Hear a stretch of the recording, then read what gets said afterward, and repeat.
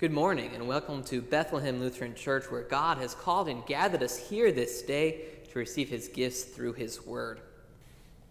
Our first reading for this morning is the Introit for Palm Sunday. But you, O Lord, do not be far off. O you, my help, come quickly to my aid. Save me from the mouth of the lion. You have rescued me from the horns of the wild oxen. My God, why have you forsaken me? Why are you so far from saving me from the words of my groaning? All who see me mock me.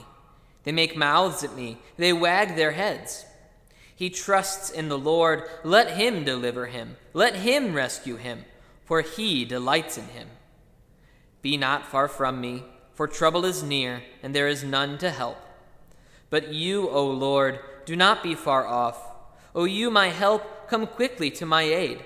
Save me from the mouth of the lion. You have rescued me from the horns of the wild oxen. This is the word of the Lord. Thanks be to God. Our Old Testament reading is from Zechariah chapter 9.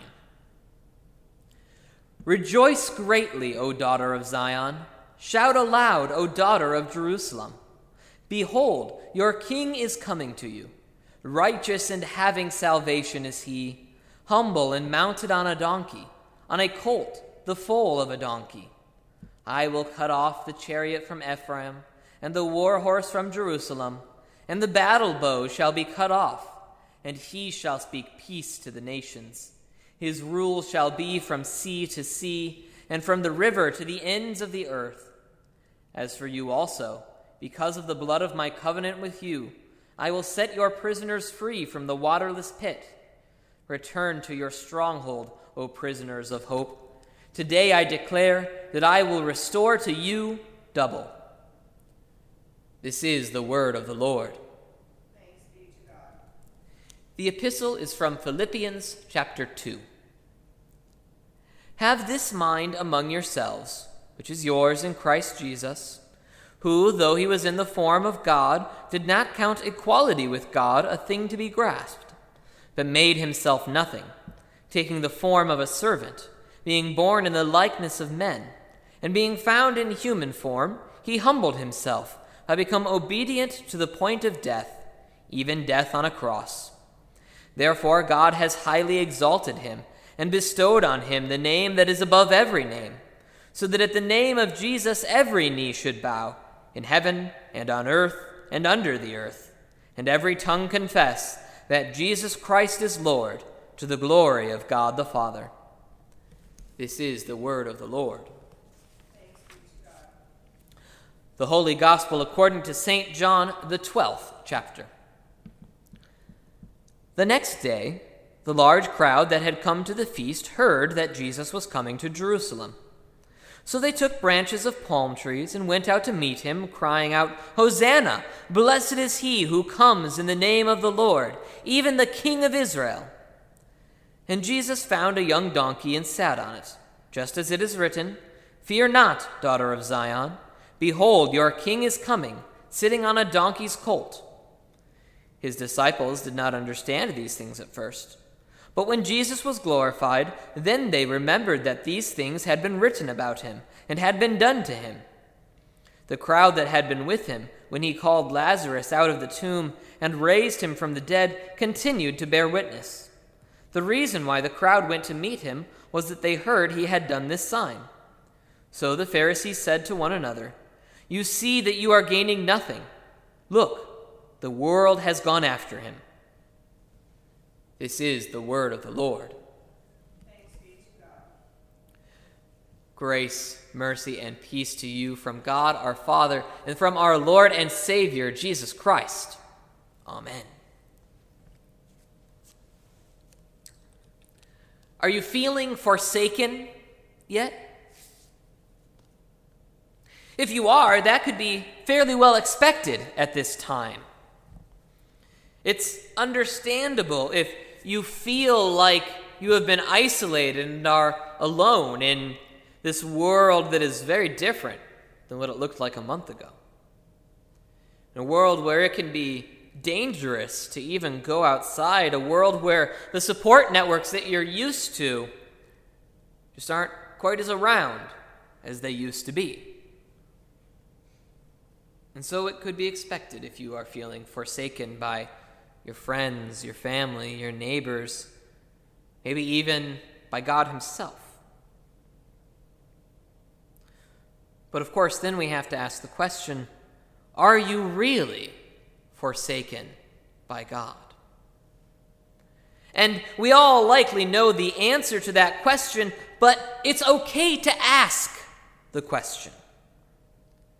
Because sometimes we need to hear the answer. We need to hear the truth that our Lord has not forsaken us. Listen again one more time, therefore, to our introit for today, wherein the psalmist is struggling with this, struggling with whether or not God has forsaken him. But you, O Lord, do not be far off. O you, my help, come quickly to my aid. Save me from the mouth of the lion. You have rescued me from the horns of the wild oxen. My God, why have you forsaken me? Why are you so far from saving me, from the words of my groaning? All who see me mock me.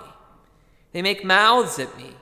They wag their heads. He trusts in the Lord. Let him deliver him. Let him rescue him, for he delights in him.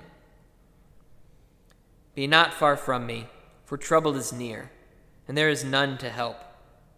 But you, O Lord, do not be far off. O you, my help, come quickly to my aid. Save me from the mouth of the lion. You have rescued me from the horns of the wild oxen.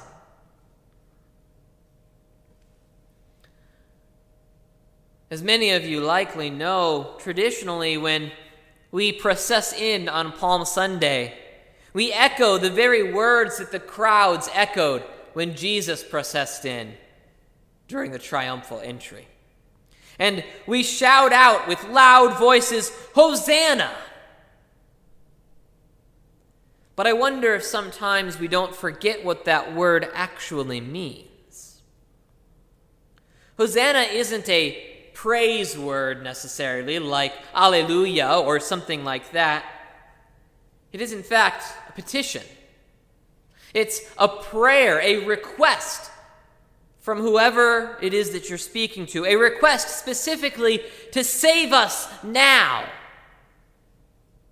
Not to save us later, not in the future sometime, but instead to save us now, in this moment. And in our introit, there was many and various ways that the psalmist was telling us that the psalmist was in fact asking of God to save him now. You heard the psalmist say, do not be far off. Don't be a distant God. Don't be someone who is far away and is not interested in my sufferings and my afflictions, but instead be someone who is here with me.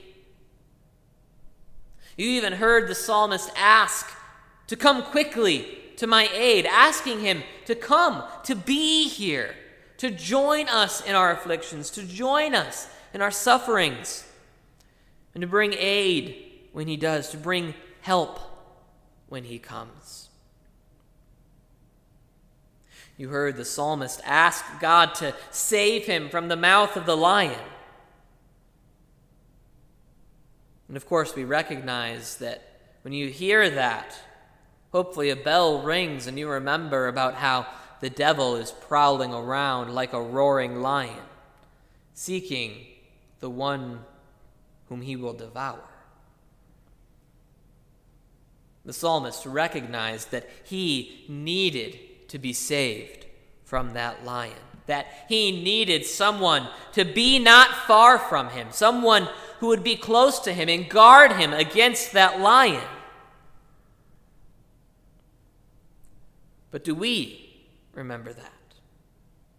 Do we remember that we in fact need saving, even here and now at this point? You heard the psalmist recognize this need. You heard how he pointed to the ones who see him and mock him, the ones who make mouths at him and wag their heads. And even while we're not as familiar with those phrases nowadays, they all essentially mean the same thing. The people are mocking him. They're making fun of him. Just as people are perhaps mocking us even now. Mocking us because they don't understand why we would go to such lengths as having smaller communion services because we think that communion is so important. That we would go to such lengths as live streaming our services because we believe that the Word of God is important enough that even during this time when we can't join together as we would like, that it's still important for the Word to go out. There are people who don't understand why we gather together at all, especially during this time when it seems like we shouldn't sometimes, because they don't understand what's being offered here. They don't understand the gifts that we can receive through His Word and His sacrament. But of course, we also recognize, just as the psalmist did, that as annoying and frustrating as it can be to be mocked and to be made fun of, that there are vastly more dangerous things in this world. That we do need to be afraid of the mouth of the lion and the horns of the wild oxen. And of course, we recognize that on some level that is talking physically. We need to be concerned about our physical health. At this time, that looks like taking the right precautions in order to keep ourselves safe from the virus, but also recognizing that ultimately there is only one person who can deliver us from that. But as much as those physical realities are there, we also recognize that just as important, just as worthy of our caution are the spiritual dangers. Dangers like the devil, who is prowling around, roaring at us, trying to scare us away from our Lord, trying to tempt us to flee from Him. And those spiritual dangers are just as important, if not more important, to be wary of as the spiritual, or as the physical, that is. Because one of the dangers of the spiritual dangers is that we don't often see them coming. They often sneak up on us. Before we even know that they're there, we recognize the truth that those troubles are near, just as near to us as those physical troubles are. And oftentimes we can look around and we can think that there is none to help us with these troubles. Oftentimes we can see the dangers and the troubles around us, and we can be driven to ask the question, my God, why have you forsaken me? Because sometimes it feels like that. Sometimes it looks like that. And now very well may be one of those times for us.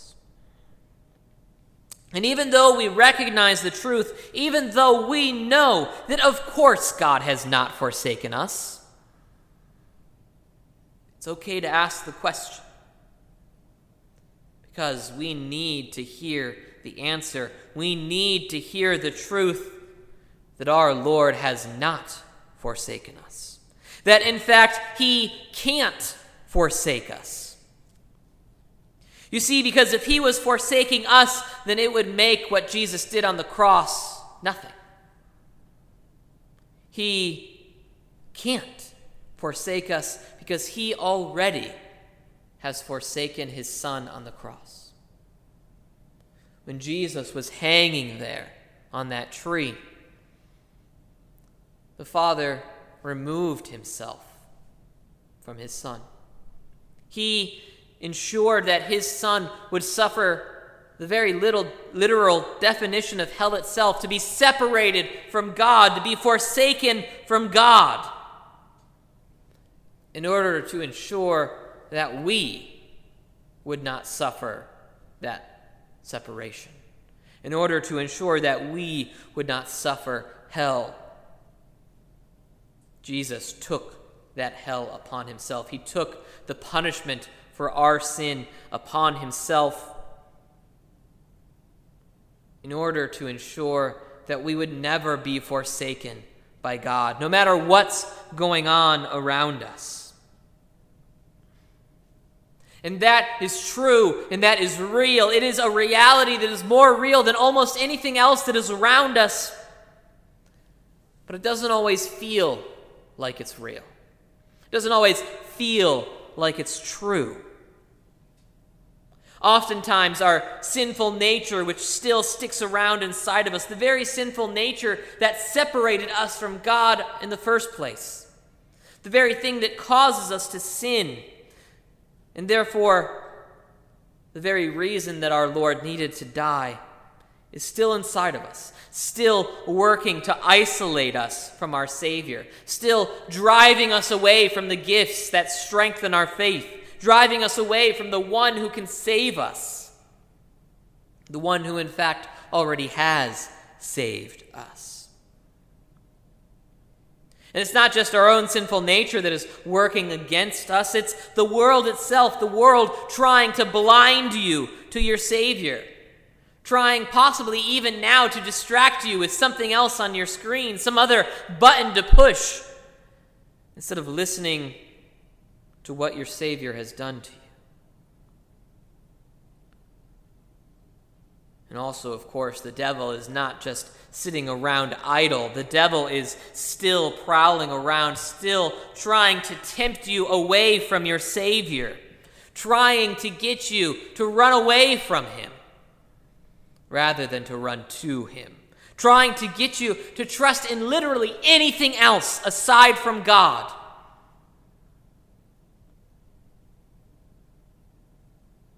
Our psalmist recognized the truth that even though the mockers, even though those who were making fun of him were saying this, he trusts in the Lord. Let him deliver him. Let him rescue him, for he delights in him.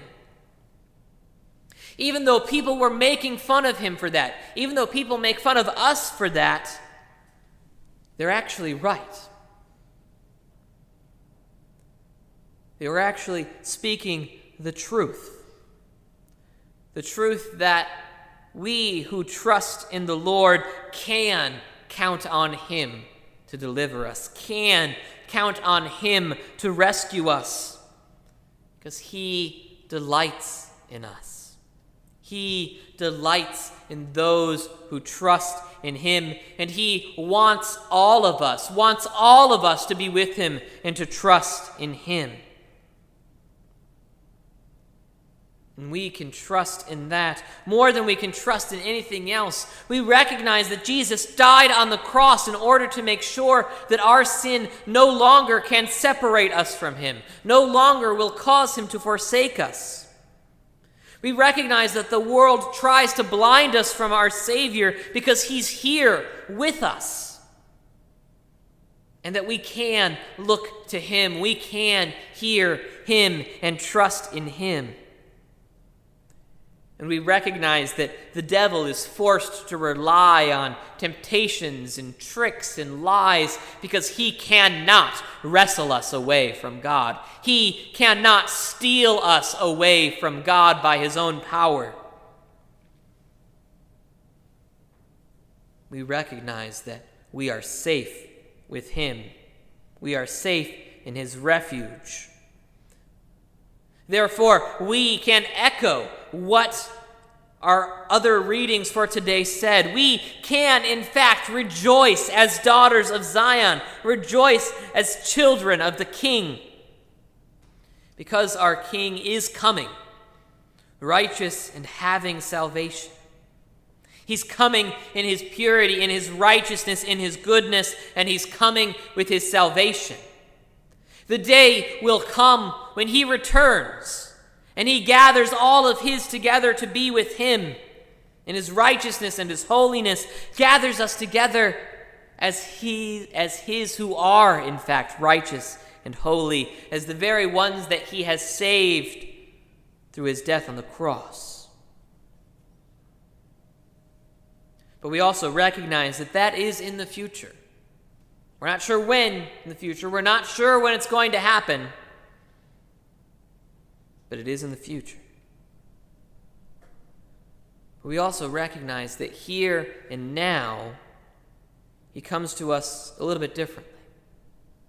He comes to us as he came to Jerusalem on that day 2,000 years ago, humble and mounted on a donkey, on a colt, the foal of a donkey. He didn't come into Jerusalem in glory and honor, banishing the evils of the world with his great might.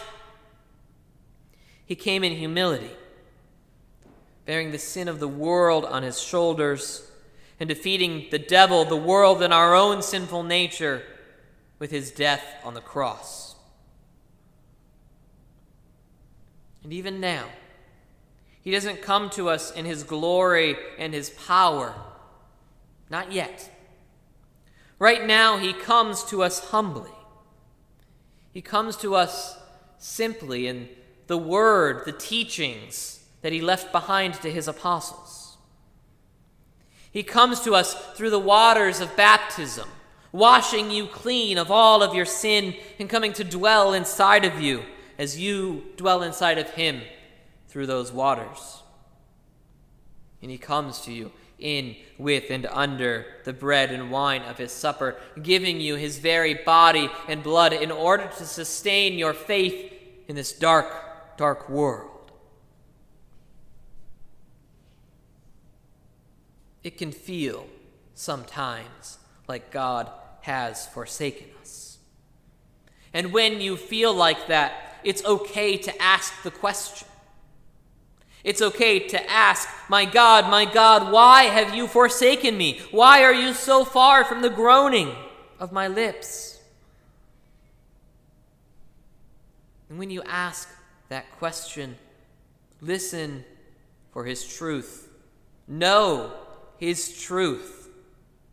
The truth that no matter what your feelings say, no matter what your enemies say as they mock you, no matter what the world says as it tries to distract you and blind you from the truth, no matter what the devil lies to you and tells you, know the answer to the question. Your God has not forsaken you. He is here, now, with you, and he will be with you here, now, and even forever into eternity, and you can trust in that truth. Your God has not forsaken you. Now may the peace which passes all understanding guard your hearts and your minds in Christ Jesus. Amen.